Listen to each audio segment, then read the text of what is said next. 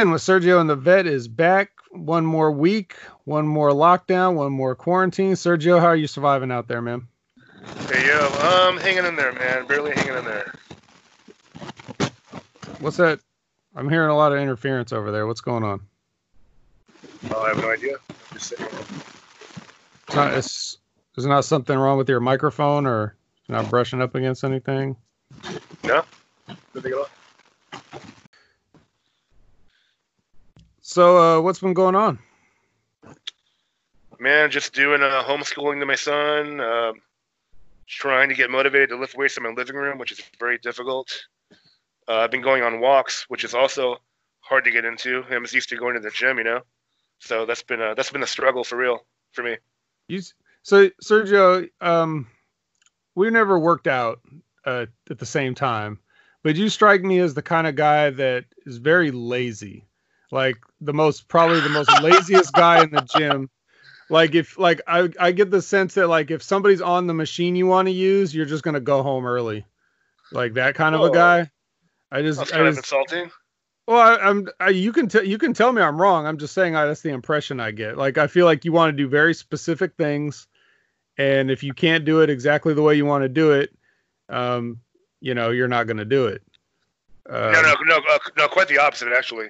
What it is for me is more so it's the environment. I get motivated going into the gym, having people around me working out, having access to like a variety of equipment. Here, I just have a 40-pound dumbbell and a 25-pound dumbbell, and it's just like me in my living room. So it's like, there's no hot chicks working out. So it's the environmental factor for me. Ah, I see. That makes sense. Yeah, it's very difficult. Well, I mean, if there's any more motivation you need than looking at yourself in the mirror, I couldn't tell you what it is. Yeah, I'm developing quite the dad bod. I need to change things up. Yeah. Yeah, I hear you, man. I mean, once you get home, I mean, like when I get home, I don't feel like doing anything. That's why I would usually go to the gym right after work. So now it's just kind of like a struggle to force myself to stay in shape. But I've still been, I've been kind of doing it. Okay. So what's your diet? You have a pretty strict diet? It usually is strict, but I've been, going a little bit more loose because I just, I think everybody's just kind of feeling like I don't give a fuck. Like I think everybody's got that in their life right now. Like you're just not motivated to care. Everything's so depressing. You just can't you're just the least thing you're going to be concerned about is having like a strict quinoa and like soy protein diets and shit. It's just nobody can worry about that shit right now. Sometimes you just want to eat a whole cake and you're going to eat the whole cake. I try. I've been doing a ton of cooking. I have a leg of lamb in the fridge. I've never made lamb before, so I'm gonna make that today. Yeah, all right. Well, let us know how it turns out. You can follow Sergio on Mr. Sergzilla.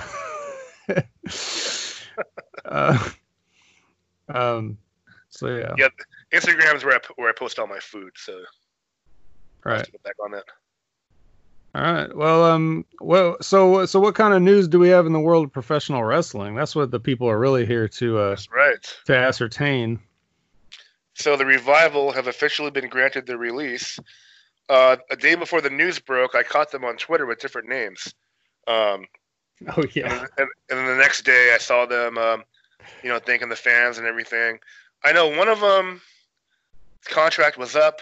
The other one had added extra time because of an injury, but WWE finally just decided to pull the plug and let them both go. And as far as I know, they don't have any non-complete clauses, so they can. I guess you can't really wrestle in very many places right now, but they have the freedom to do so. Yeah. So about the names, just to let the people know. What their WWE names was Dash Scottson and Scott Dashson, I think. Or their names, I'm not sure. Something like that. Scott Scottson, maybe. Which one's Dash? Which one's Wilder? Yeah, I don't know. Wildson. I don't really, I never really bothered to know that. No, okay, it's Scott Dawson and Dash Wilder. That's what they were called, right?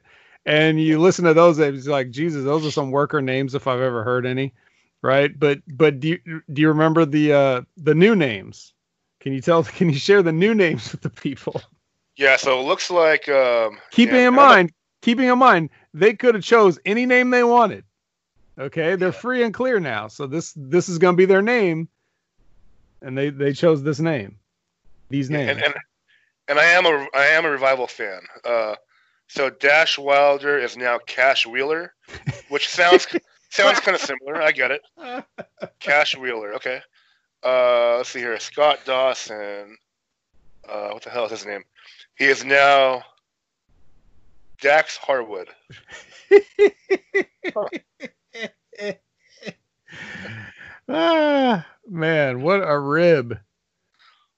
I gotta Oh, see what the real names are. Maybe the new names are kind of similar to the real names or something. Oh, here we go. Okay. Well, Scott Dawson is David Harwood, so he's now Dax Harwood. That makes sense. Dax. Dax. Uh, Oh, that definitely sounds like you went to NXT and they handed you a list of names and said pick one. oh, here we go. So Dash Wilder is actual Daniel Wheeler. He's now Cash Wheeler. So, all right. Makes sense. Oh You know, man, they could have just used their real names. Yeah, but all right. Dax and Cash. Yeah, well, congratulations to those guys. Now they can Is do all the things that they always wanted to do.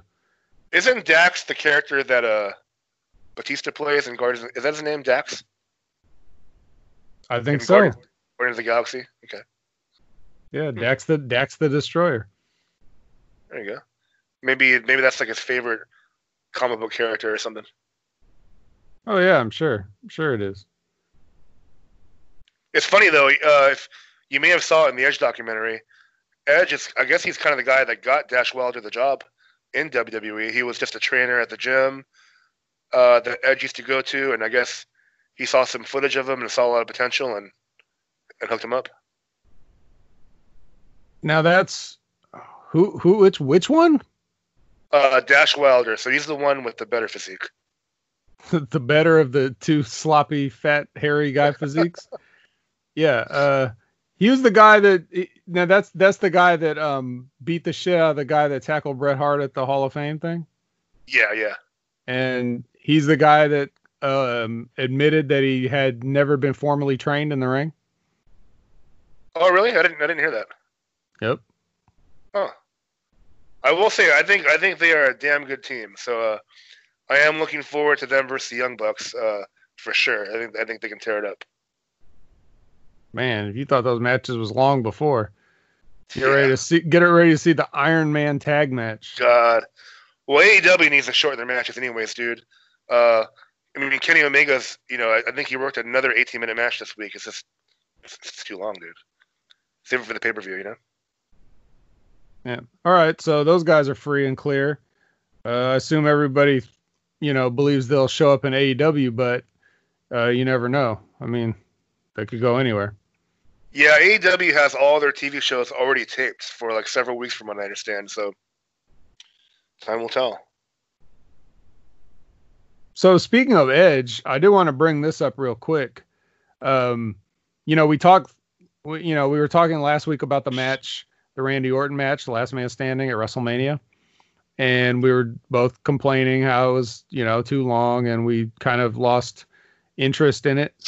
And so now, did you hear about how allegedly they had this whole thing planned out and on the day of the thing couldn't work out? So they basically called the whole thing on the fly. Did you hear about that? No, I didn't. Really? Yeah.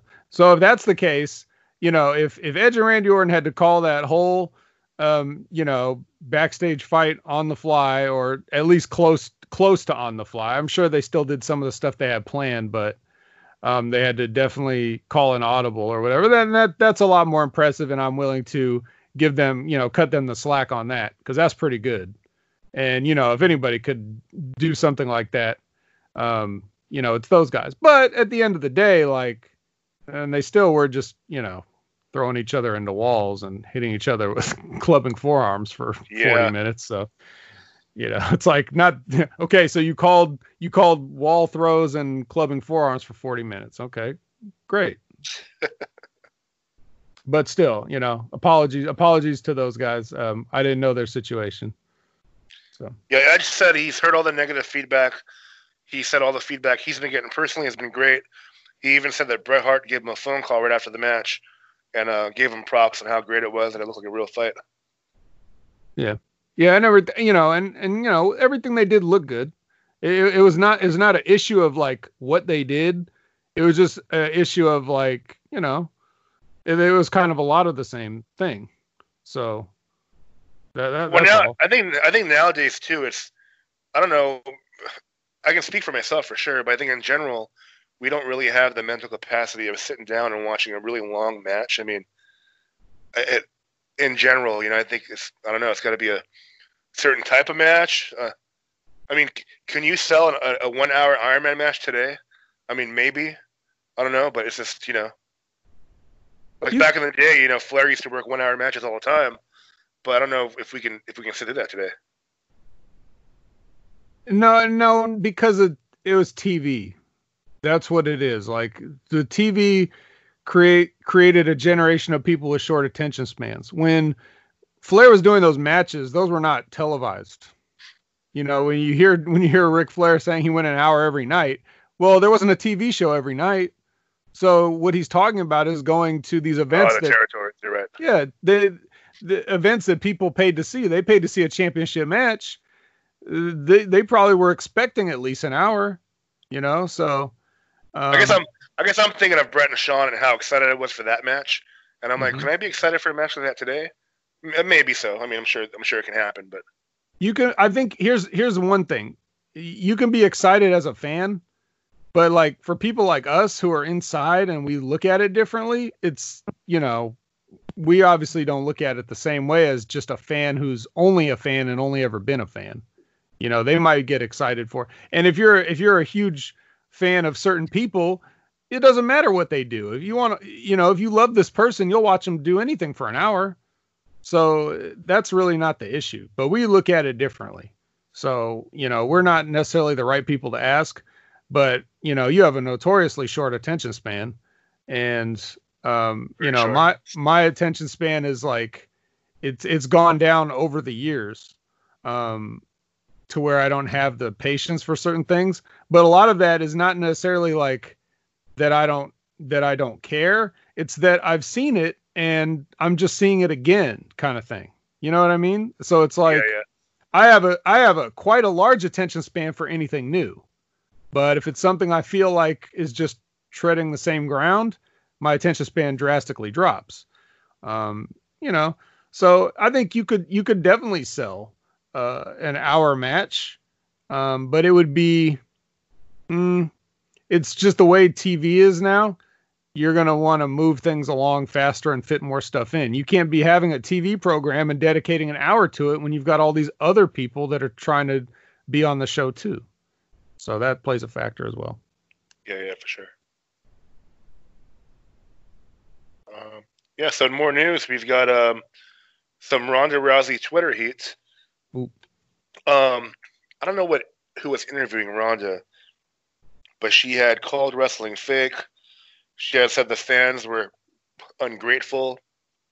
She might have been referencing what was the match? It was in Los Angeles against Charlotte, where the crowd turned on her. That's like her hometown. She was calling the marks ungrateful. Wrestling's fake. Let me find the article here. How wrestling's fake. She said, anyone who's outraged by me calling pro wrestling fake fights for fun has never been in a real fight, Rousey wrote. While you all are tiptoeing around bruising some pro wrestlers' huge soft egos, no one is thinking about all the real fighters you're insulting when pretending pro wrestling is somehow on the same level of realism.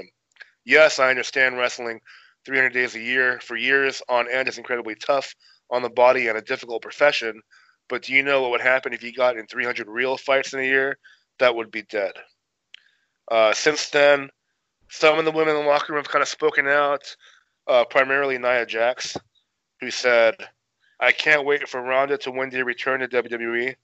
Even if WWE orders me to make Ronda look good in the ring, which is the only way for Ronda to look good in the ring with me, I'll risk my job to go down in history as the one from the biz that knocked her the fuck out. Hashtag test me, bitch. Oh yeah, so Ronda was using the hashtag kayfabe killer. And so originally I thought it was a work. Meltzer reported it's not a work. I think everything's a work. I feel like it's got to be a work. Nonetheless, it's interesting. What do you think about all this? Yeah, so what the quote that you read was from her Instagram posts. And so she posted that shortly after the interview that she had. I don't know who the guy was either. I don't remember. Doesn't matter. So, that's when she was saying, why would I, my family loves me. Why am I going to go on, and spend time with these ungrateful fans kind of thing? Yeah. And then that's when she posted the other stuff. So, well, okay. I'm an unabashed Ronda Rousey fan. I have been for a long time, way before she got into wrestling. Yeah, me too. So, looking at her on the surface of what she said, well, what can you really argue? Everything she said is true. Like, what are you going to say? Now, as everybody who listens knows, I'm a stickler for realism as close to possible in wrestling, because it just, it's tradition. You're protecting the business and that kind of thing. So if Ronda Rousey was just Ronda Rousey saying this, and she'd never been involved, then I'd be like, okay, if that's how you feel, fine. But you were involved, and you probably are going to get involved again. How do I know this? Because the WWE is putting this over. Like, they're talking about it. They reference it on Raw, and then they're talking about it on backstage as a discussing point. Now, does the WWE ever bring up anything that's outside of something they're planning to do business with? I didn't know they did that. So that makes sense. Yeah, they're putting it over. So plus, too, like I agree with what she said, and I respect her opinion. I feel like it's a work because in a way she's almost kind of, even though she's being honest and it's true, she is kind of being disrespectful to the business to a certain degree, which is why I'm like, okay, it's got to be a work. Why are you going to piss off all the women in the locker room, So if you remember when we talked about the first time when she started doing this, back when she was still the champ in WWE, and if you remember what I said was, I don't know who's telling her to do this. I know Ronda doesn't mean any disrespect. Like, I know that she doesn't mean any disrespect, and I know that she's not only a fan, but she, has a good time with everybody that she worked with there, and she had a good experience, other than the experience that everybody hates, which is all the traveling and stuff like that. But that really doesn't have to do with the actual wrestling business part. That's just a harsh side effect. Yeah. So, but when she said that back then, when she was saying, like, this is, she crossed the line of basically insinuating that all these girls are phony, and if this were real, she would kill them all. And the problem with saying that is, what happens when you don't? So she said all that shit, and what happened? She goes in WrestleMania and has a fake fight in a triple threat match, and she loses. So it's like, you can't, as someone's trying to tell her, this is what you should do to get heat. This would be good for your character. And she's probably like agreeing and thinking it's a good idea. Maybe it's Paul Heyman. I don't know. But whoever's telling her that doesn't understand that, like, you just lose the credibility, whatever the credibility is that you have, whatever the point of you being an entertainer is. If you tell somebody, like, I'm a real fighter and these are fake fighters, and you lose to the fake fighters in a fake fight that everybody can see is fake, then you have no credibility. I said that then, and I say that now. If you that's my only issue with it. It's not what she said. It's just that, well, there's nowhere to go from this. If you don't come back, if she never comes back and this is how she really feels, I'm 100% okay with it.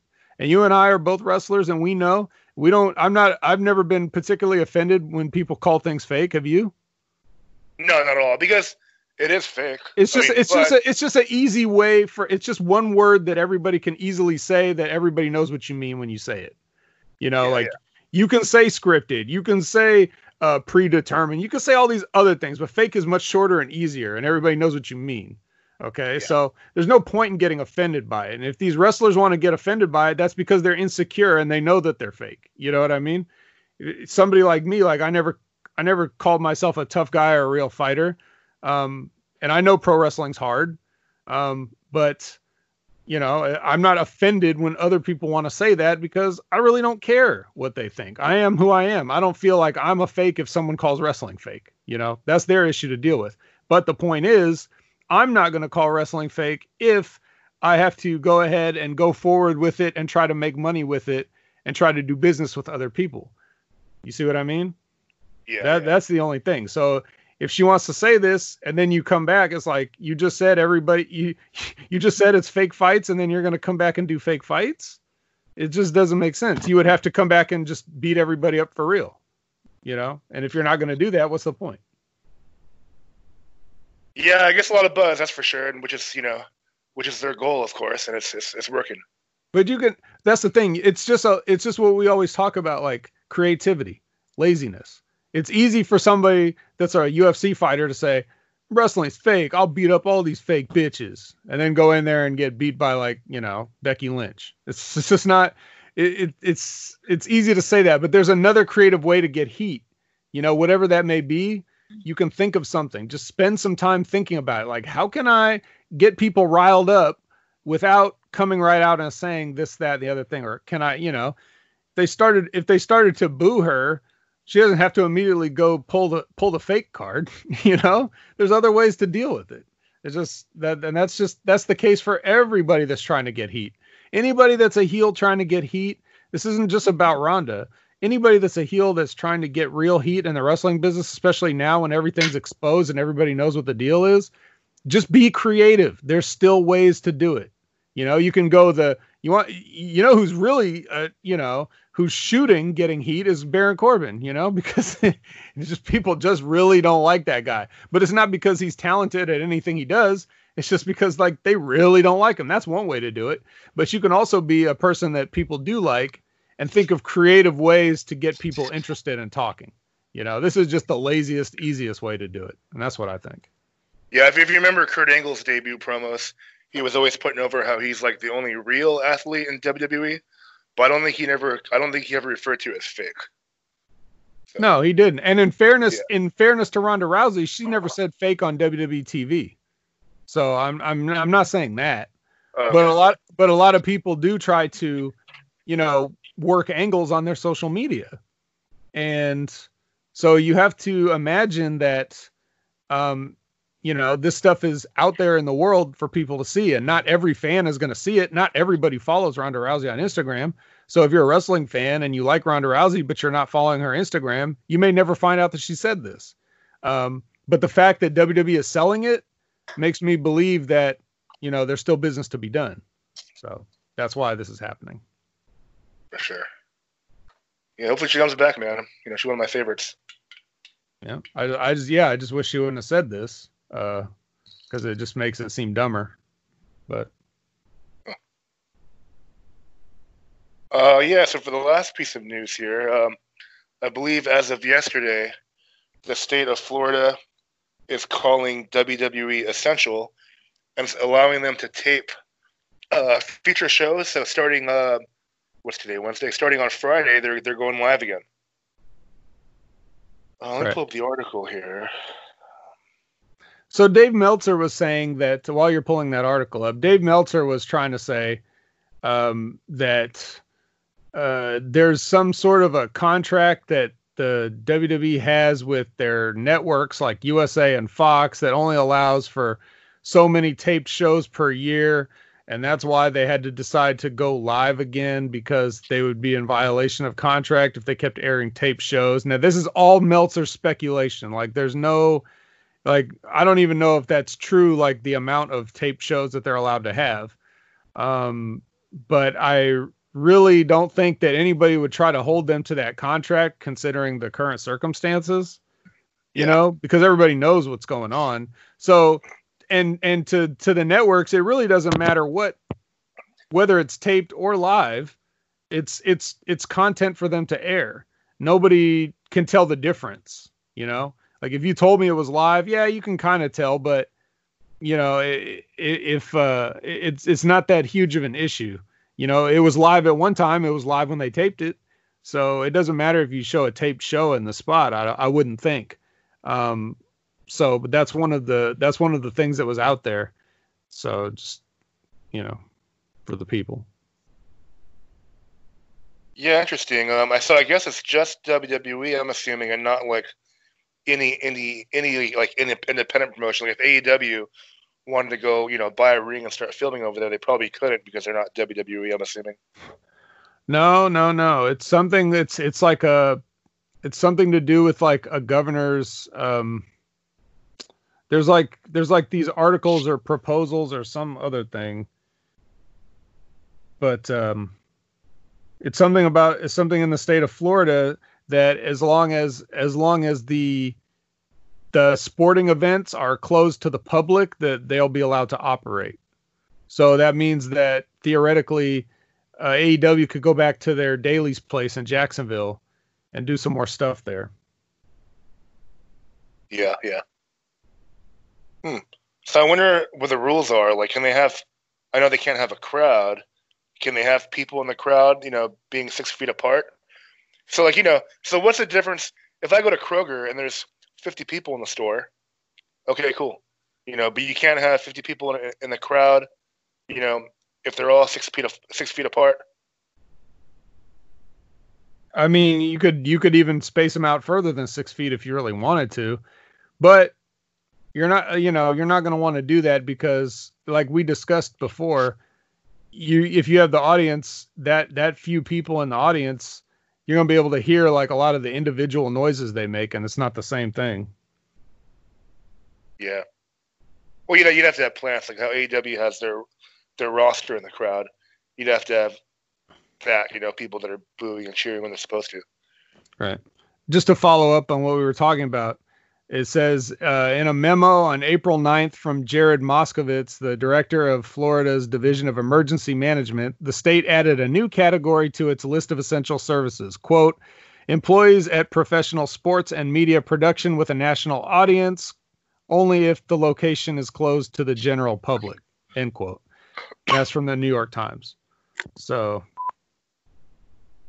yeah, theoretically, AEW could do it there. Okay. Interesting. But I mean, I guess it's kind of funny that you consider the WWE essential, considering how terrible the programs have been. It's hard to imagine like putting that and essential in the same description. Yeah, well, you know, it's WWE, man. They put smile on people's faces, and what a better time than now to be smiling.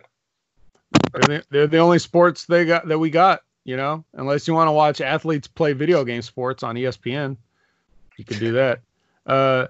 Also, you know, on that note, there was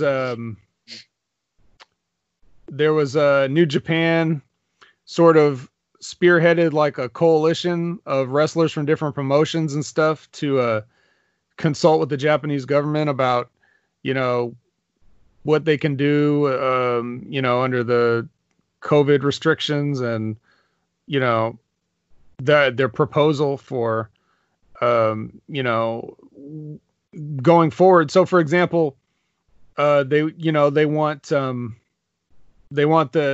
see about getting, you know, shows up and running again, and they want to request testing kits, so that all the you know, the wrestlers and the staff can get tested, and, you know, for running the shows. And, and compensation for the contracted wrestlers. So they're proposing that contracted wrestlers be met with benefits and protections befitting of full-time employees. That's what it says. So these are people from you've got who is this? Who is this guy? Takaki Kidani from the Bushiroad Company. He's the director. Bushiroad is the company that owns New Japan. It's the parent company, and they also own Stardom. They just recently bought Stardom. So that him, Hiroshi Tanahashi, the chairman, the New Japan chairman, Naoki Sugabayashi, and they also had people from Stardom, Pro Wrestling Noah, All Japan, DDT, Diana, whatever that is, and Tokyo Joshi Pro. So these all like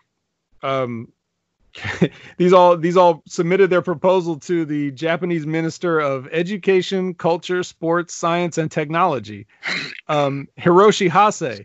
And if that name sounds familiar, that's because he used to be a New Japan junior heavyweight champion.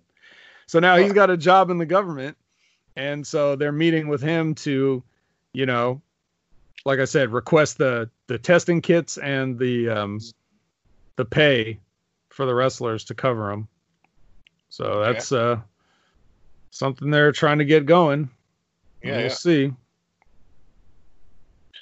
Well, speaking of WWE, apparently one of their employees officially has the coronavirus, but they're not saying the person's name, and he apparently wasn't an on-screen character. So that was like kind of a staff, right? Some kind of staff member, yeah. Yeah. Well, okay. I mean, it was bound to happen. Yeah, for sure. And of course, they alleged that Corey Graves and Carmella and people had it, which they're denying. And, they've both been back to work this week. And speaking of Corey Graves, did you see the thing about him, maybe trying to get cleared for a return to the ring? Yeah, he was talking about it in the Edge podcast. He's getting the itch, but he didn't really sound too adamant on it. I think he's got a good gig right now. I don't see why he would feel the need to do that. Although, it can be a good angle if for like a one-off or something. Yeah. Like if a I don't know, the old wrestler picking on the announcer thing because they know they can't do anything. Kind of like how they were doing it. Miz was doing to Daniel Bryan, sort of. Mm-hmm. If you could have somebody to antagonize him for some reason, like he just always buries him on commentary or something, and they could work a one-time thing for that, and if he wants to get a payday for that, and maybe that'll scratch the itch, that'll be good, But there's nothing so amazing about him as a wrestler that would that anybody would like really need to see him in there. He was a very average worker. Yeah, I used to watch him in FCW. I mean, he had a unique look. He's kind of tall, but that was kind of it, really. Yeah, I can't really recall anything amazing. So, but if he wants to do it one more time or a couple more times, if he can, go for it. And he retired because of concussions, so it's different. It's different than a neck surgery. If you can have a successful neck surgery, I guess you can, roll the dice and you take another shot 10 years later. But, the concussion things is a little different. So we'll see. Yeah, man. Oh, that's all I got for the news. That's it. Okay. Very minor piece of news, just is super minor, but just want to give a shout out to a friend of the show, Steve, who had a birthday this week. So, it's not pyro, but, who? Perfect. So happy birthday to Steve. We'll go to real quick. There's nothing much to talk about on Dark. You didn't happen to watch it? It was just Shawn Spears versus Billy Gunn. That's all. Oh, okay. No. Yeah. How was that? It was all right. You know, the thing about it is, um, you know, people talk about this, and we may have even talked about it, but Billy Gunn is huge. People forget this man is massive. Like Sean Spears is not a small guy, right? I mean, we know that. No, he's about 6'1", maybe 215, 220.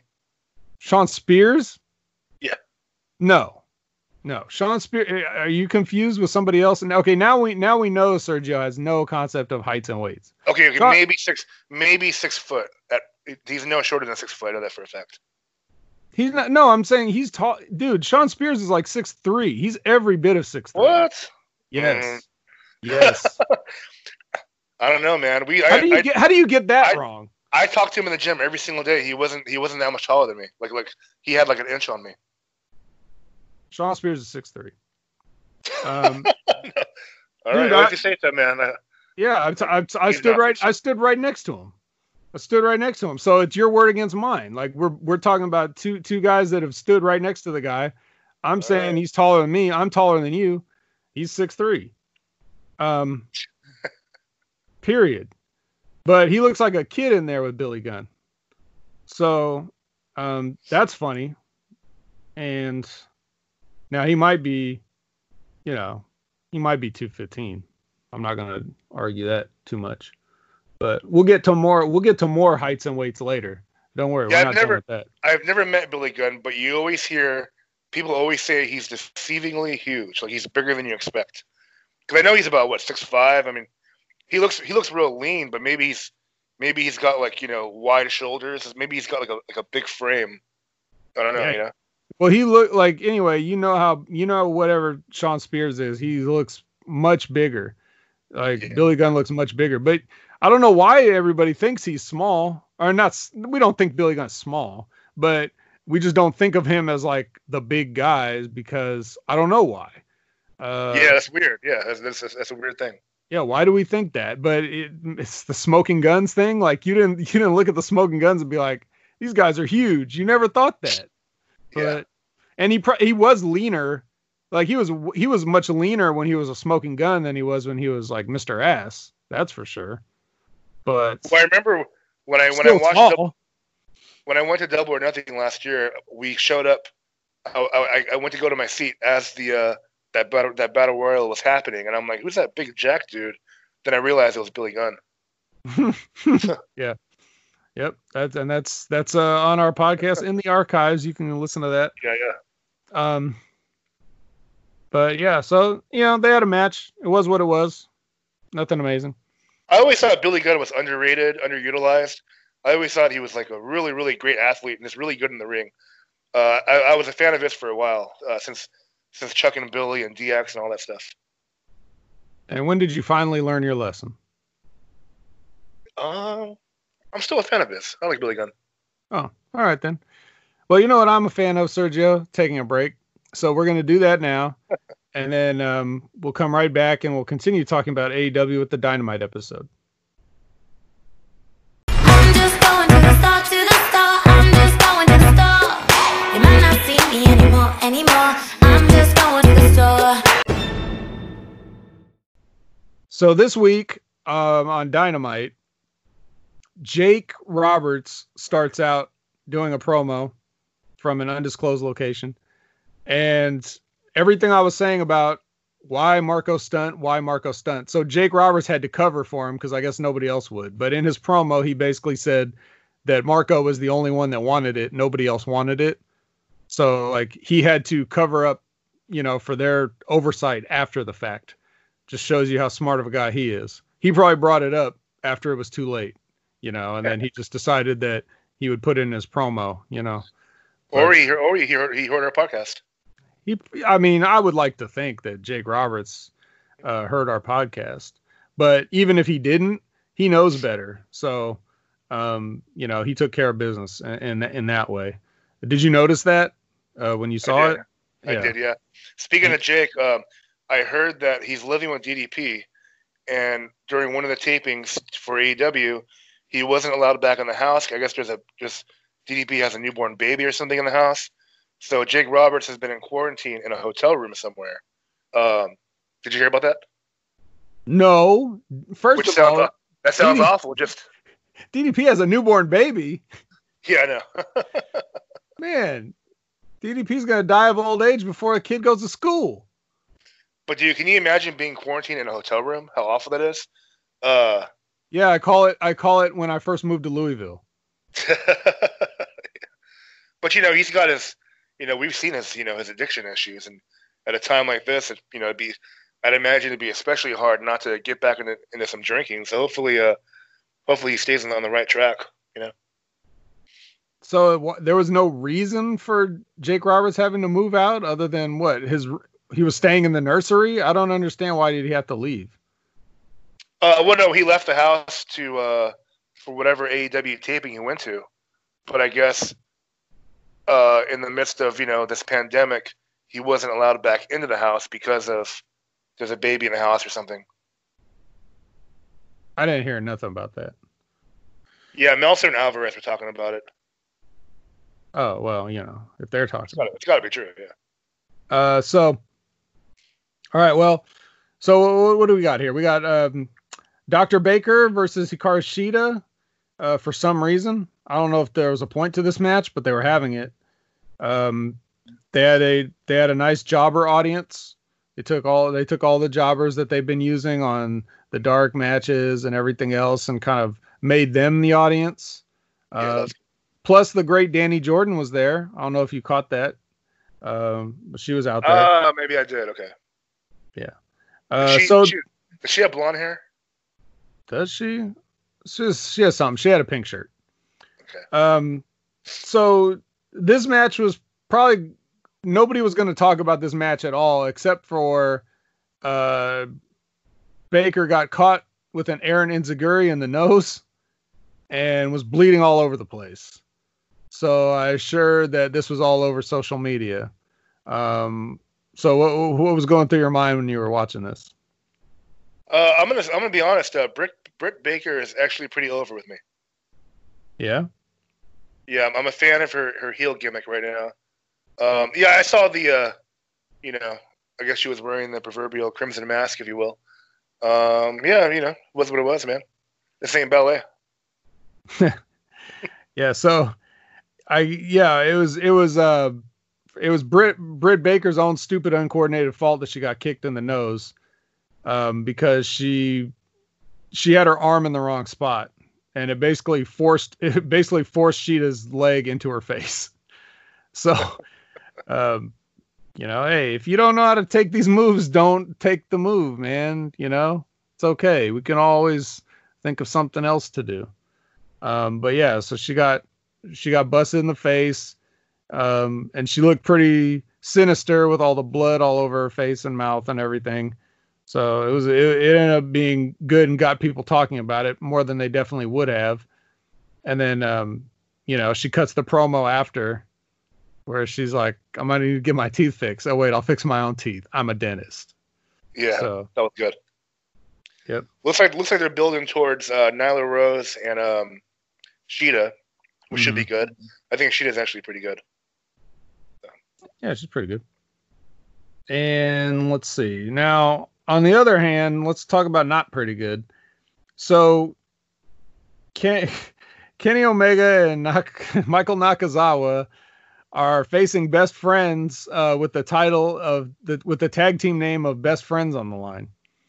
And so so this is what I don't have as much a problem with that as I do when they come out. When Kenny and Nakazawa come out, they have the little graphic on the lower third that would say their name and their record and AEW and all that other stuff, and they always have like this little thing at the top, like some sort of phrase or piece of information.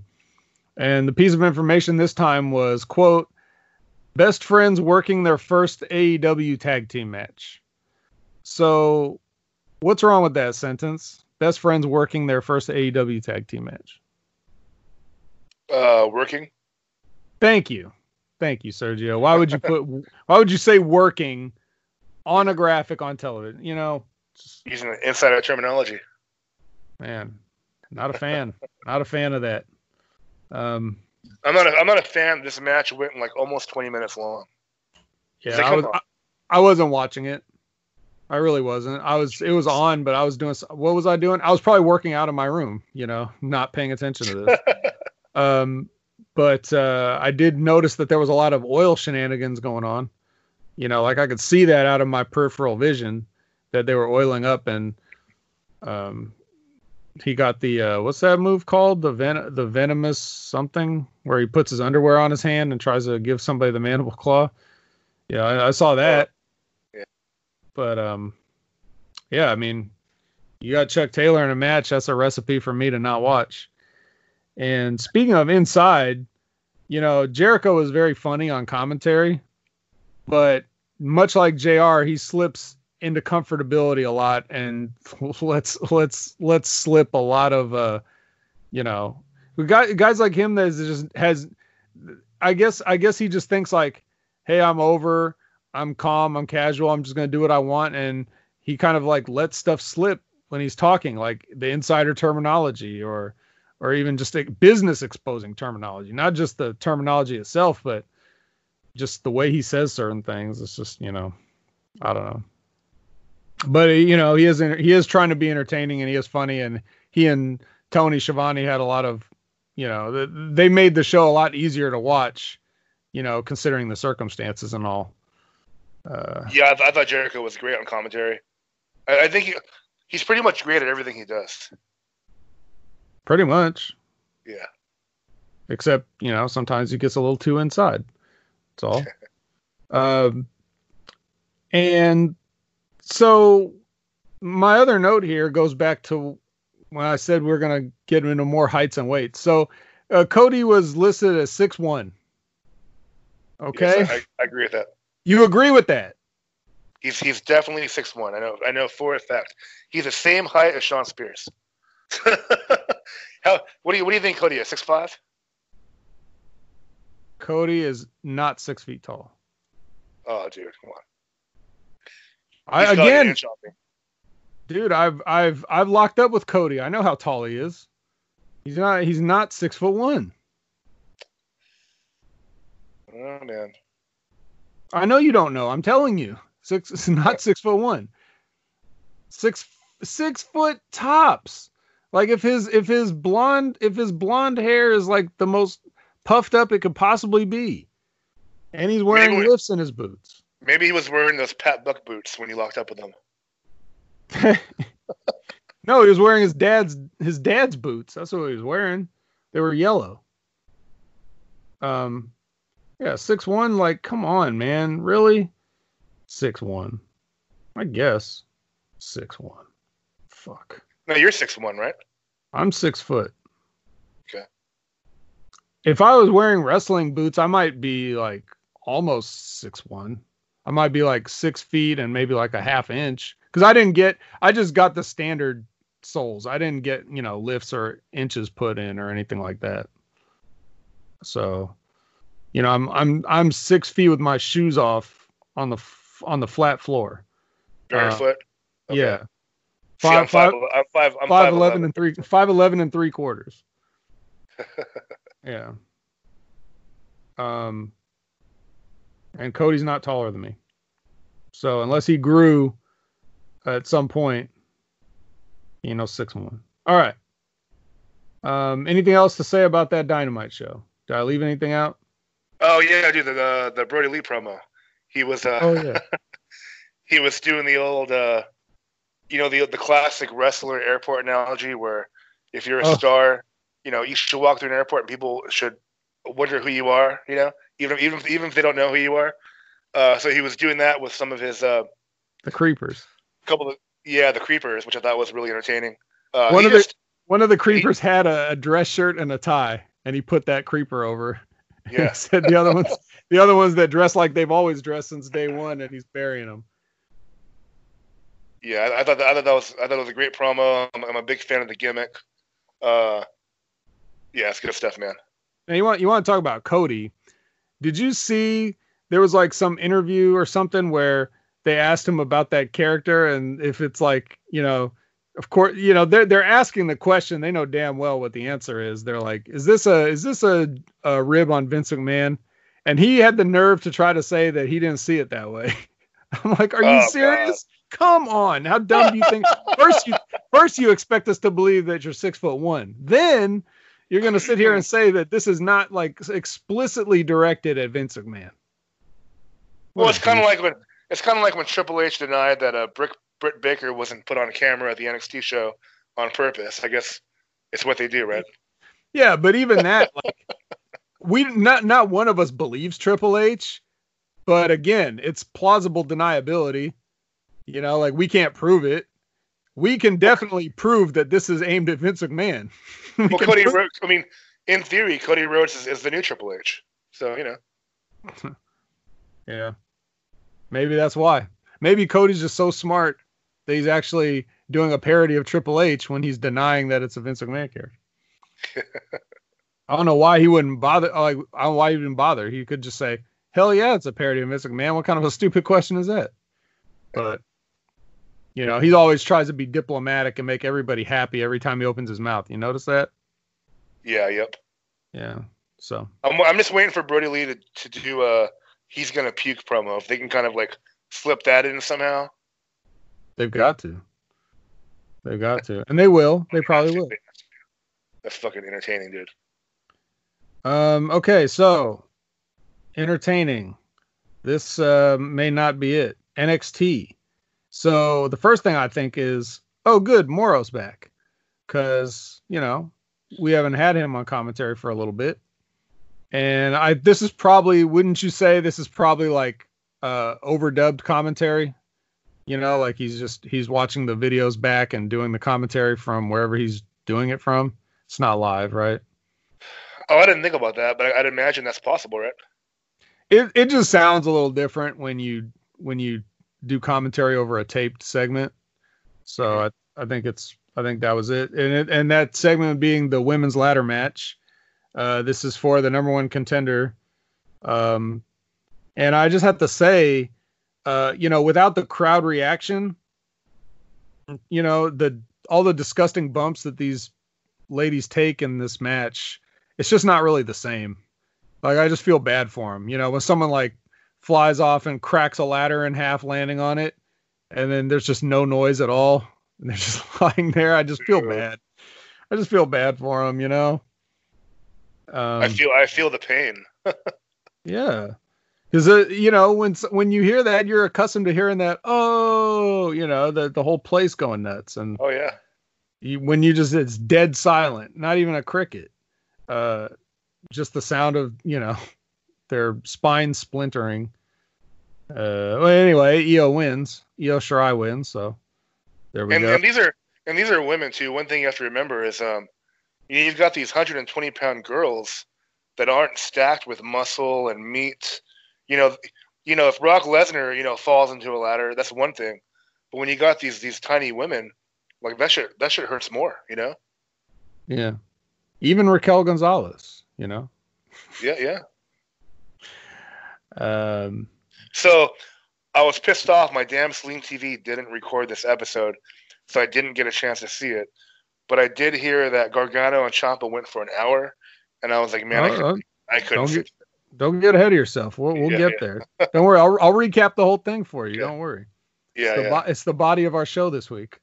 So, but before we get to that, we're going to talk about the calmly speaking in a foreign language tag team.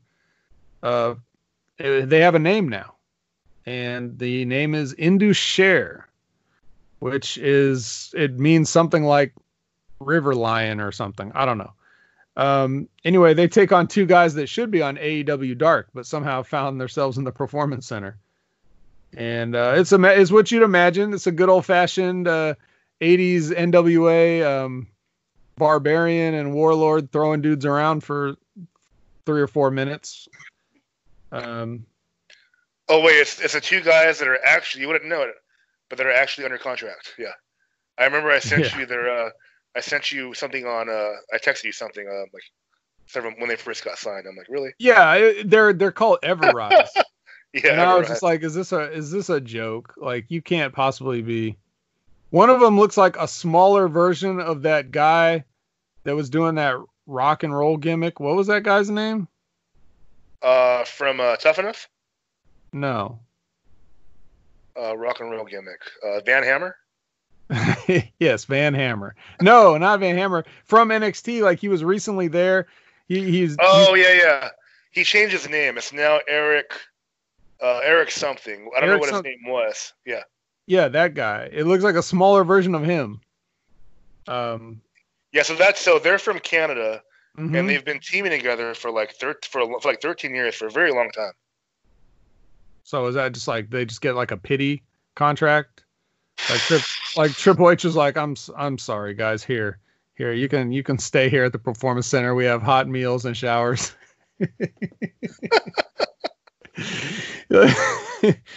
It's like those guys will never, ever get out of there. I mean, they might get squashed on Raw or SmackDown or something, but I mean, as far as like full time, sorry. So what's this deal about? They're having a cruiserweight tournament because they're stripping Jordan Devlin of the cruiserweight title, but they're stripping him because he's not going to be able to come back from his home in Ireland to defend the championship. So they're just having a tournament stripping him. But this is all like a work. Like it's still a work, right? Because obviously Jordan Devlin did nothing wrong. Well, no, I don't think they're stripping him. They're stripping him. Really? They're stripping him. Yep. Because it's called an interim.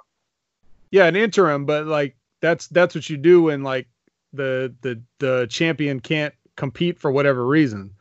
So they're going to be setting something up. But my question is, why bother? Like, does anybody care about cruiserweight matches? Like, are you going to have cruiserweight championship matches? Have you been really pushing the cruiserweight division to the point that, you know, you really need to have this cruiserweight title tournament when you've had Brock Lesnar disappear for months at a time and stuff? Like, was this really necessary is what I'm saying. I guess it's, content, time to fill. I tell you what would make it good is if they book Drake Maverick to win the thing and have like EC3 as like his bodyguard or something. It's not going to happen, but that's what I'm hoping for. I also don't want to see that. I don't want to see EC3 in some role like that. Can you imagine what they would be doing? Like what he's going to be the guy that just stands around, that guy, and Drake Maverick's going to be the one doing all the talking. Are you serious? Yeah, well, he's got to be doing some talking too, but that wouldn't make sense in a bodyguard role. You're right. He's rich. His gimmick is that he's rich. Why would he be somebody's bodyguard? Yeah. Like you're going to be able to pay him enough to fight for you. Are you kidding me? That goes against everything his character is. You know what, Sergio? I'm going to delete that out of the episode. Well, respect for you. To not make you sound like a moron. We're in the midst of a pandemic. He can't bodyguard anybody who's sitting around at home. He needs the money right now. Well, that's the whole point. He's the least that we have to worry about because he's already got money. Yeah. He's not going to be, he's still going to be getting, well, you're going to say he's like really going to get that stimulus check and he'll put it in the bank. So we got as you alluded to, the Ciampa and Gargano match. This is another mini movie. Okay. So that means they saw the Boneyard match. They saw the Firefly Funhouse match and they were like, hey, yeah, us too. And that's basically what this is. So Johnny drives up. This is a different building now. This is not the Performance Center. This is not the Performance Center. It's a different building that Triple H picked out. So Johnny drives up with the Kroger cashier, and she hands him a mysterious paper bag. He gets out. He goes in there. Hunter is sitting in the ring in a chair. Ciampa's there. Hunter's picked out this abandoned warehouse that just so happens to have all the usual hardcore match weapons that you would see, and even somehow has Tommaso's army camouflage crutch. So they end up going at it, and this is just a match that these guys would do, but it's shot like a movie. Like 24 frames per second film. Interesting. Yeah, interesting, but when you watch it, and then the same old shit. A lot of just leg slapping, just running rampant all over the place. They've gone back to the thing where they're exposing the wood in the ring, when there's perfectly good concrete lying all over, uh, they're they end Well, up. I'd imagine this is the final match, so I'd imagine they would incorporate things from the past. So that makes sense from that aspect. Right, even though it never made sense to begin with. So they're fighting outside. They get up on top of one of those production trucks, like the trailer part, for some reason, and there's like a crane camera shooting it. Just leg slaps left and right. Tommaso's throwing overhand chops on top of a truck. He's throwing overhand chops, and Johnny's wearing a shirt, and he's throwing overhand chops. So you can just tell this is my favorite. So finally, they fight all the way back inside the building, and like I couldn't believe how long this is. No one better have the nerve to say anything about Edge and Orton ever again. This is unbelievably, painfully, boringly long, even with commercial breaks that I fast forwarded. And finally, they're fighting back in the ring, and the cashier comes back in and is like, "What are you guys doing?" And then she rings up a price check on 2 grapes for her husband, which is my way of saying she kicked him in the balls. So she kicks Johnny in the balls, and so he's selling that, and then Tommaso's like, she's saying like, "I don't even love my husband anymore. Are you happy?" To Tommaso, he's like, I don't know, am I? So, she basically, he's like, they end up like, he ends up going over to Johnny, and they're like, "I'm sorry, after all these years, after all this boring match, all the matches they've had before this, all the exposed wood, he's like, "I'm sorry. Okay, I'm sorry. Like, let's not do this anymore." And was that Ciampa apologizing? Yeah, Ciampa's saying that, and they're both saying that. And so as he's saying it, they're doing the thing where they're like, their foreheads are touching, and he's got his hand on his neck and everything, and they're both, sitting there and they look like they made up. And then the cashier comes behind and kicks Ciampa in the balls. Shocking swerve, bro. And what was in that? If you remember, I said she handed him a mysterious bag earlier. She handed her husband a mysterious paper bag. Well, what was in that bag, Sergio? What do you call it? It's a cup, right? I saw that on YouTube, actually. Yeah, it was a cup. He protected his balls with the cup. So when I'll give them. I'm going to give them props on the creativity. That was pretty damn creative. It's the only thing he ever sold, and it wasn't even real. Yeah. So now these two are the biggest heel couple in the business. And oddly enough, they go outside. They leave Tommaso in there. He stayed down for a 3 count somehow. And they drive off in the parking lot. But there's somebody else in the parking lot. And you may have seen this also. I did. Yeah, who's in the parking lot, Sergio? Well, they say it could be Scarlett Bordeaux and Killer Cross. I paused it, put it in slow motion, rewind. I couldn't get a glimpse on who was in the car. It'll make sense because why else would Cross, have his promo in the middle of Gargano and Ciampa's promo? But that makes me think, like, what does that mean? Is Scarlett and Cross going to be baby faces, which seems kind of weird? So time will tell, man. But what do you think? I think they probably decided to help, the cashier and her husband out. Kind of bring them over to the dark side, as it were. Oh, it was their idea. Yeah, maybe.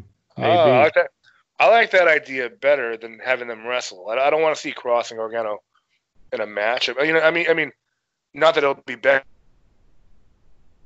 by any means, but if Cross is going to be the baby face, to me, I think he just definitely excels as a heel. So does Scarlett Bordeaux.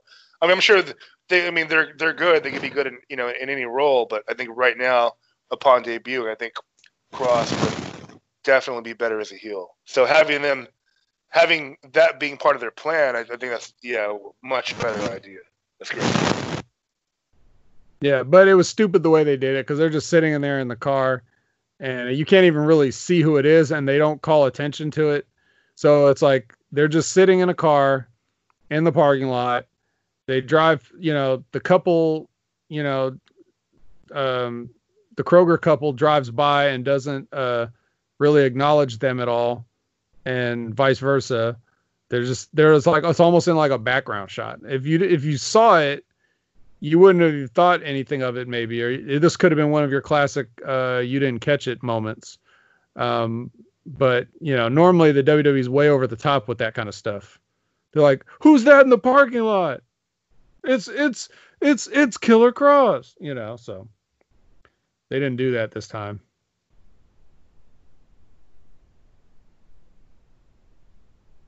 All right, SmackDown. Let's see. So I start off my notes by saying, why is Alexa Bliss coming off the top to the outside in this? I guess this is the rematch, the WrestleMania rematch, the Kabuki Warriors. And there's no people in there, and she's jumping to the outside. Alexa Bliss, the injury-prone Alexa Bliss, just laying it all on the line for literally no people out there. That's a mistake. Also, Michael Cole called a regular armbar the Asuka lock, so that's a mistake. We had a chin. I started the chin clock because Dolph had a match. I guess it's a rematch with Tucker. So 4 minutes 18 seconds, 0 chin locks and 0 heat. I give him a grade of A++. This match was all Tucker until Dolph hit a super kick at the end. So it's about a super kick finish. That was interesting. Yeah, it's all you'd really want to see. You don't want to see Dolph Ziggler do anything. You don't want to see 3 chin locks. You don't want to see any of this other bullshit. He actually worked the match right for a change, so that's good. So yeah, as if SmackDown wasn't hard enough to watch, on a weekly basis. We've talked about it. We haven't been fans of SmackDown generally on their best days. But then we had to add the Forgotten Sons into the mix. Man.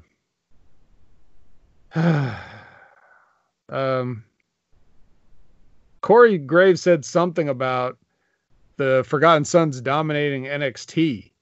And I was like, did you watch NXT? The Forgotten Sons won like 1 match ever. So I don't know about dominating. I don't know who they were dominating. So I thought Sasha Banks had a good line about Tamina coming out from under a coconut. And then can Sheamus just, I don't know, what do you think? Can Sheamus just beat Braun and be the champ? Can we just do that real quick and act like the WrestleMania thing never happened? I wouldn't mind seeing that. Sheamus looked good. The guy he was wrestling is the son of one of the Beverly brothers, if you remember that tag team. Oh, yes. So that must mean he's Wayne Bloom's son, because wasn't his name Cal Bloom? Yeah, yep. Oh, good memory. Yeah. Wayne Bloom. He's the guy of the Beverly Brothers that wasn't Mike Enos. Yeah, I mean, this was just another SmackDown. It was kind of pathetic. Shinsuke Nakamura did not take the belt off of Braun. We knew he wouldn't. Is there anything else to even mention from this episode? Did I leave anything out? I don't think so, man. That might be it. Okay. So we'll go to your favorite show, Monday Night Raw. So to start off Monday Night Raw, we're watching Drew McIntyre on TV, watching TV. The only thing missing is the fans, so that we can watch TV of the crowd watching Drew watch TV. Did you like all the TV watching that we had at the start of the show? It was what it was. Okay. just amazing insights from Sergio. That's what you guys pay to hear. So I was afraid again that Asuka was going to lose to Ruby Riott. You know, I don't know if this is because Asuka's so good that she's making me think this. You know, like the classic heels would always make you think like, oh, this person might win. Or if it's just the fact that I have so little faith in their booking that I just assume that they're going to bury Asuka somehow, even though she's like the only person that's trying to be entertaining on the show. But she didn't. She won. Asuka won, and she was great as usual. Yeah, that didn't cross my mind. That would have been quite the shocker. Right. And Ruby Riott's, you know, she's not a nobody. You feel like you got to get her a win somewhere, but I don't know. I was afraid it was going to be here, but for whatever reason. And then, so, okay. More height and weight fun. We got Oni Lorcan out. Okay. Now you've seen Oni Lorcan many times. Where would you put Oni Lorcan at? Weight wise? He's listed at 6'1", which I believe because he has been taller than other people. Weight wise, we'll say 6'1". I'd probably put him at 190. 190. Maybe 190-ish, 180. 190, 180. Where they announce him as? 190 on the dot. Oh, okay. So what you're telling me is that you believe that Oni Lorcan, who you believe is 6'1", which I'm not going to push back on that. I'm just going to accept that. 6'1", 190, Oni Lorcan.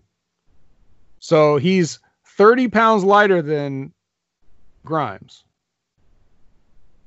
Cameron Grimes? Yeah. So Cameron Grimes is, I believe it, based on his match with Tony Nese.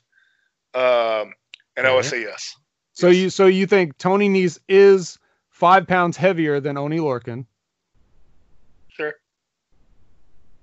Are you just agreeing with this because you've already said it and you're just not going to back down? No, if I think I'm wrong, I'll back down. But I'll commit to it. So Grimes is 30 pounds heavier than Oni Lorcan. Yeah, sure. You're sure about that? Now weight can be really deceiving. Yeah, so I would believe it based upon his build, and he's a thicker guy. You can't tell by looking at him alone, but you can tell when you look at him against other opponents, and you can kind of compare. Oni Lorcan, 30 pounds lighter. You have got to be kidding me. This is being recorded. It's going to go out in the world. Are you sure you're going to stick up for this? Oni Lorcan looks kind of skinny. He looks like he has a thin build, whereas Cameron Grimes has a little bit of a thicker build. So yes, 100%. Do you wear glasses, or I don't remember what's your? Yeah. Well, speaking of height and weight, Aleister Black has always been listed as 5'11", 215, which I don't believe because he just looks like a bigger guy. How bigger? I wouldn't put him at 5'11", 215. I mean, he looked much bigger than Oni Lorcan. So weight-wise, that makes sense, you know, if you want to add 25 pounds. But he just seems taller than 5'11". Yeah, you look at Aleister Black, you see a guy that's 5 pounds lighter than Cameron Grimes. That's a possibility. I don't know what to say to you anymore. You're beyond ridiculous now. You know, this is like, I'm starting to get hot. Like you cannot seriously believe, they're lying about the weights. You know that all the weights are a lie, but they can't even get their own lies straight because they're jumping up and down the scale because some people, they don't care. Like if you're just some guy, if you're just some you're some cruiserweight, they don't care if your weight is real or not. But if you're like a main event guy, they're going to say, oh yeah, it matters if it sounds like he's 190 when we should say he's 220 or whatever. Now, I don't know why they're lying and saying that Cameron Grimes is 220 pounds. because he's nobody. You would never look at me and think I got 10 pounds on Bobby Lashley. So weight is extremely deceiving.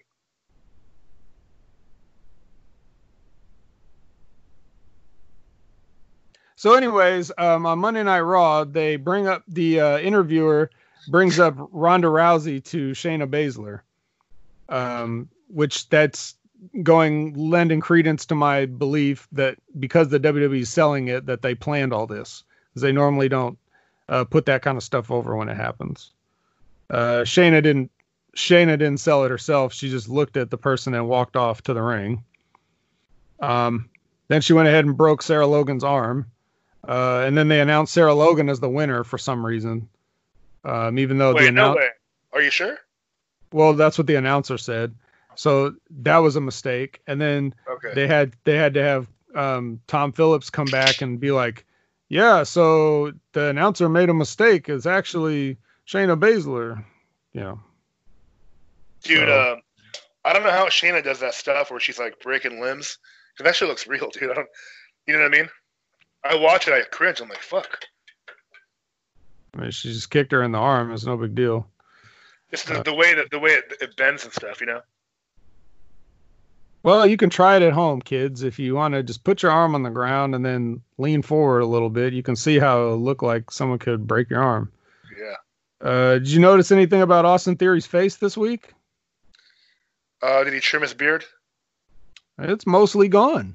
He's damn near clean shaven. He's listening to the podcast. Austin Theory, I don't know if we talked about it last week, but nothing against Austin Theory. He's just so young. He's 22. He's probably been in the business for, 4 years maybe? But of all the guys to call up, it's like, how does he get called up over other guys? You know what I mean? It's kind of strange to me. Yeah, you did mention that, and I said it's because he's a young white guy. So Nia Jax had a match with Kyrie. This is another qualifier for Money in the Bank, and I was watching very carefully, because I love Kyrie and I don't love Nia Jax, and I don't want her getting hurt. But I will admit that Nia Jax took care of her in this match. Even that crazy, press slam into a Samoan drop looked about as safe as that could possibly be. So, okay. What about her new move? Did she do that new move, that spike DDT, or was that just last week? Yeah, that was last week. Okay. I didn't see it happen this time. She did a press slam into a Samoan drop. And so we talked about Bobby Lashley earlier and how you have 10 pounds on him. You made sure to get that in. So he's also he's sporting new gear. He's the latest guy to use the old a belt with tights look. And he's got a new attitude towards his wife. Basically telling her to shut the hell up. Borrowing a line from Chris Jericho. So what do you think of this new and improved Bobby Lashley? Yeah, I just think, I don't know, man. It's like they had no direction over this gimmick since day one. I don't even know if they know where they're going with it. Obviously, we're going to have a split at some point. So, yeah, lack of direction, lack of creativity. Hopefully they can pull something interesting out of it. Yeah, let's see. And, that's pretty much what I have. I believe there was some sort of a main event, right? It was Andrade and Drew McIntyre. Yeah. And what's up with Andrade cutting 2 promos in the same night? I'm a big Andrade fan, and he's very good, but his promos are not good. He definitely needs to work on that, I really don't think there's anything to work on. He's never going to sound good if he's speaking English. He just has one of those accents. My question is this, it seems like people, you hear it a lot, say, if you need to be able to speak English if you want to make money. It's important. Like you're going to hear Disco Inferno say that all the time. or Vince Russo or any of those guys. So the question is, if there's guys that have trouble speaking English, but maybe they like, I know that probably, for example, the Japanese wrestlers, I know a lot of them know English, but they don't like to speak English, probably because they know it doesn't sound good and they're self-conscious about it. So they just rather pretend that they don't speak English at all so that no one will ask them to. But I know they understand English. Like, I know Okada speaks English. I know that, but he doesn't like how he sounds when he speaks. So he doesn't do it. So why when you have a person like that and you've got these women holding microphones up and asking dumb questions and shit, scripted questions, they get scripted answers. So instead of taking a guy like Andrade and handing him a paragraph of English to memorize, why can't you ask a question that he could give short answers in English to, that he doesn't have to say like a bunch of sentences? You know, you can tell the story if you're scripting the questions. You can have them ask questions that get shorter answers, like yes or no answers, or little, smart ass comebacks, like 1 or 2 word comebacks. You don't need to have them recite lines. You see what I'm saying? Like, you're writing the whole thing. So why don't you just write more for the interviewer and less for the person? If they just have to be on the microphone speaking, you can structure it in a way that they can be asked the questions that they don't have to give these long responses to. They're probably trying to expose him. I mean, yeah, but for what purpose? Is it funny? Is it a rib?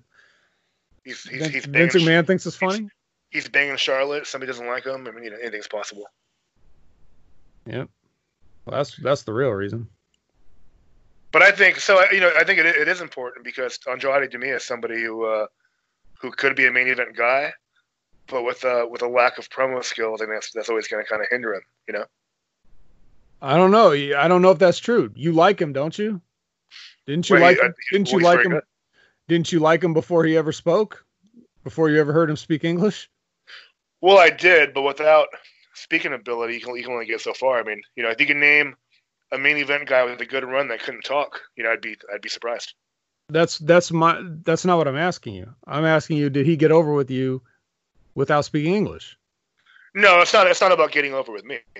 It's about... Okay, but that is what it's about, because that's what I'm asking you. Yes or no, did he get over with you without speaking English? Yes. So does it not stand to reason that you're not the only person that he could get over with without speaking English? That means there's more people like that, right? So what I'm saying is, it's really Go ahead.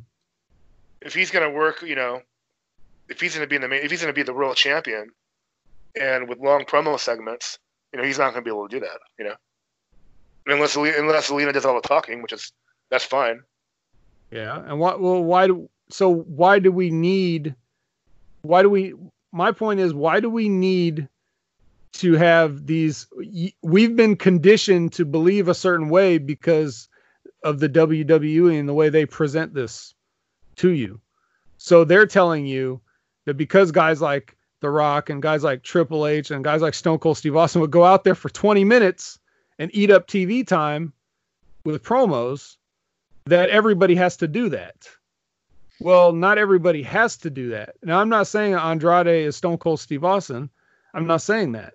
But what I'm saying is, if you've got a talent, you have to, and the talent gets over with people, regardless of some perceived lack of ability, you just have to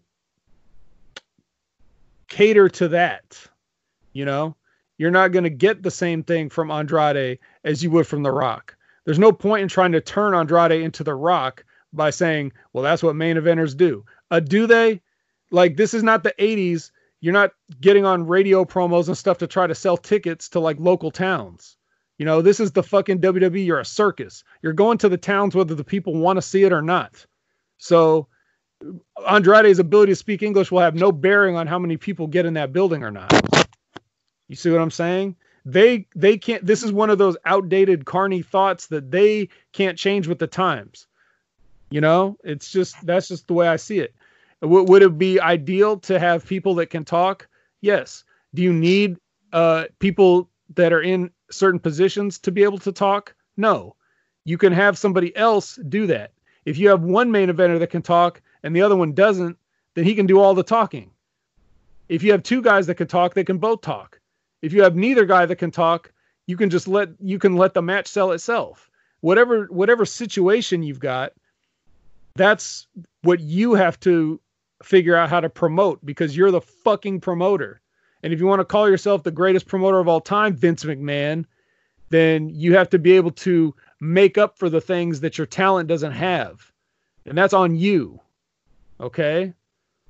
Yeah, it's on him, but unfortunately, somewhere down the line, Zelina's probably going to turn on him. He'll be alone as a babyface, and you'll watch him fall down that card. Probably. But the one good spot in all this is that even though there's a white dude in it, you're kind of getting your faction that you wanted.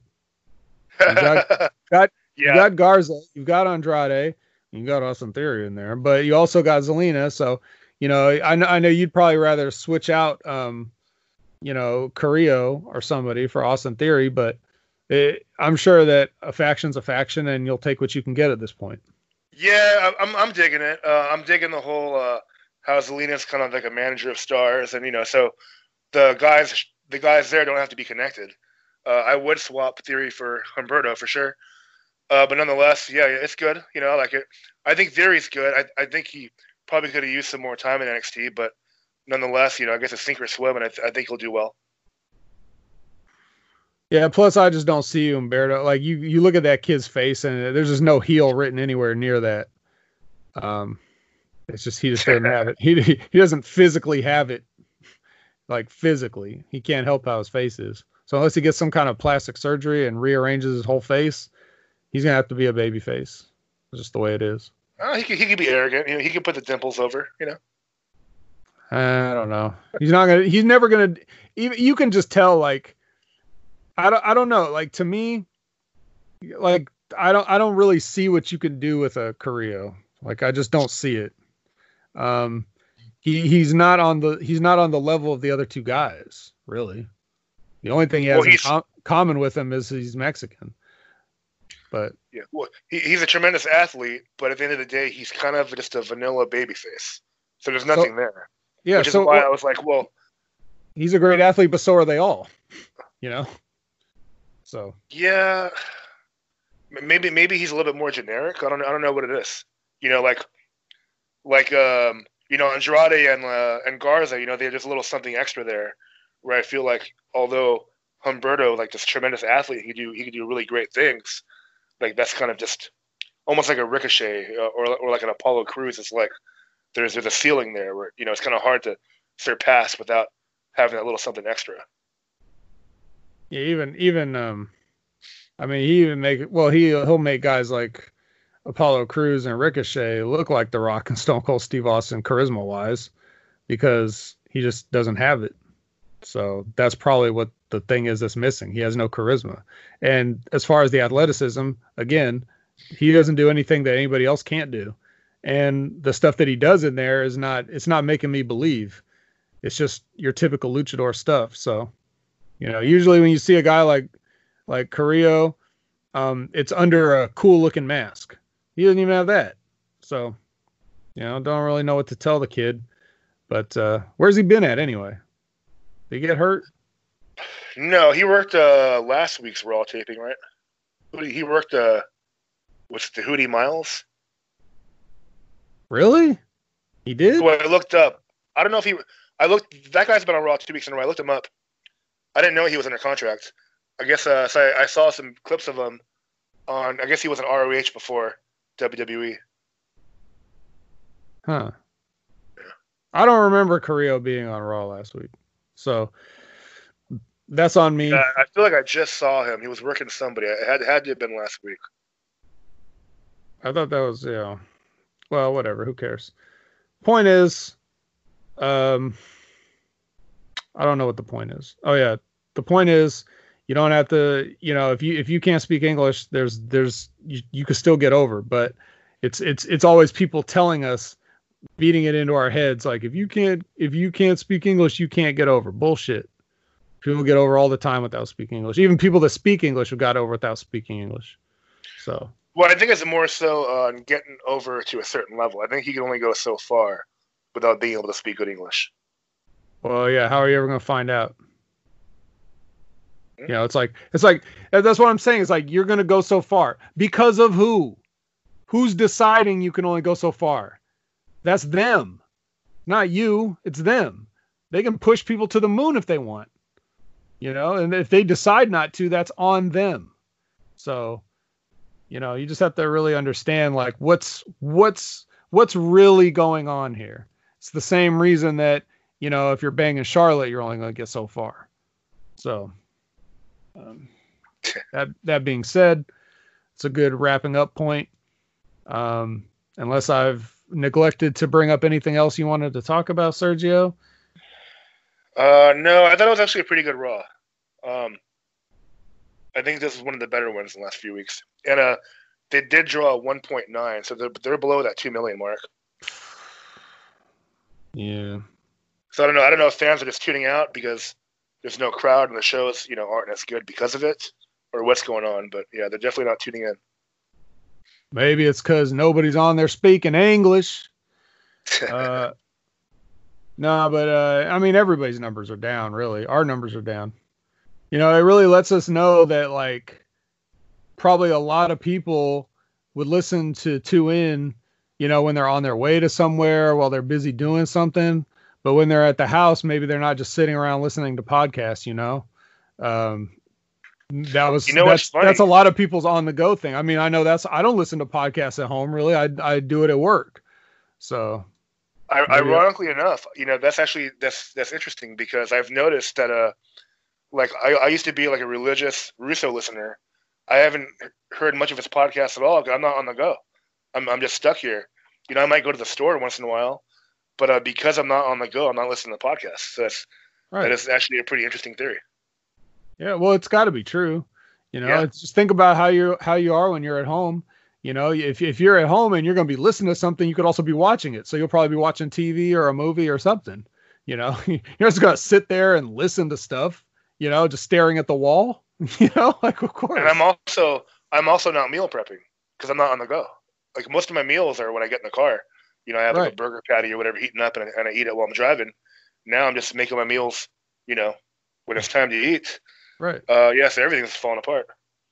Yeah. So yeah. Well, speaking of ratings, last week NXT finally did beat AEW by just like by 1,000 viewers, like very very minimal amount, but they won the ratings nonetheless. Right. I saw that. It was just it's everything should have an asterisk next to it, because of the situation we're all in. But that's how it is. And it's gonna get better. It's hopefully sooner than later. That's all I can really say. But in any case, that's going to just about do it for us. If you want to get in touch with us, because maybe you don't want to sit and listen to our podcast, but maybe you want to drop us a line or a comment or whatever, or give us a rating on all your favorite outlets, however you listen to the show, whether we're on iTunes or Spotify or Google Podcasts, all those things that we're on. And if you want to get in touch with us personally, we're going to be at the same social medias that we give at the end of every show. I am at Opinion Haver everywhere. And Sergio, you can be found at Instagram. You can find me at Sergzilla.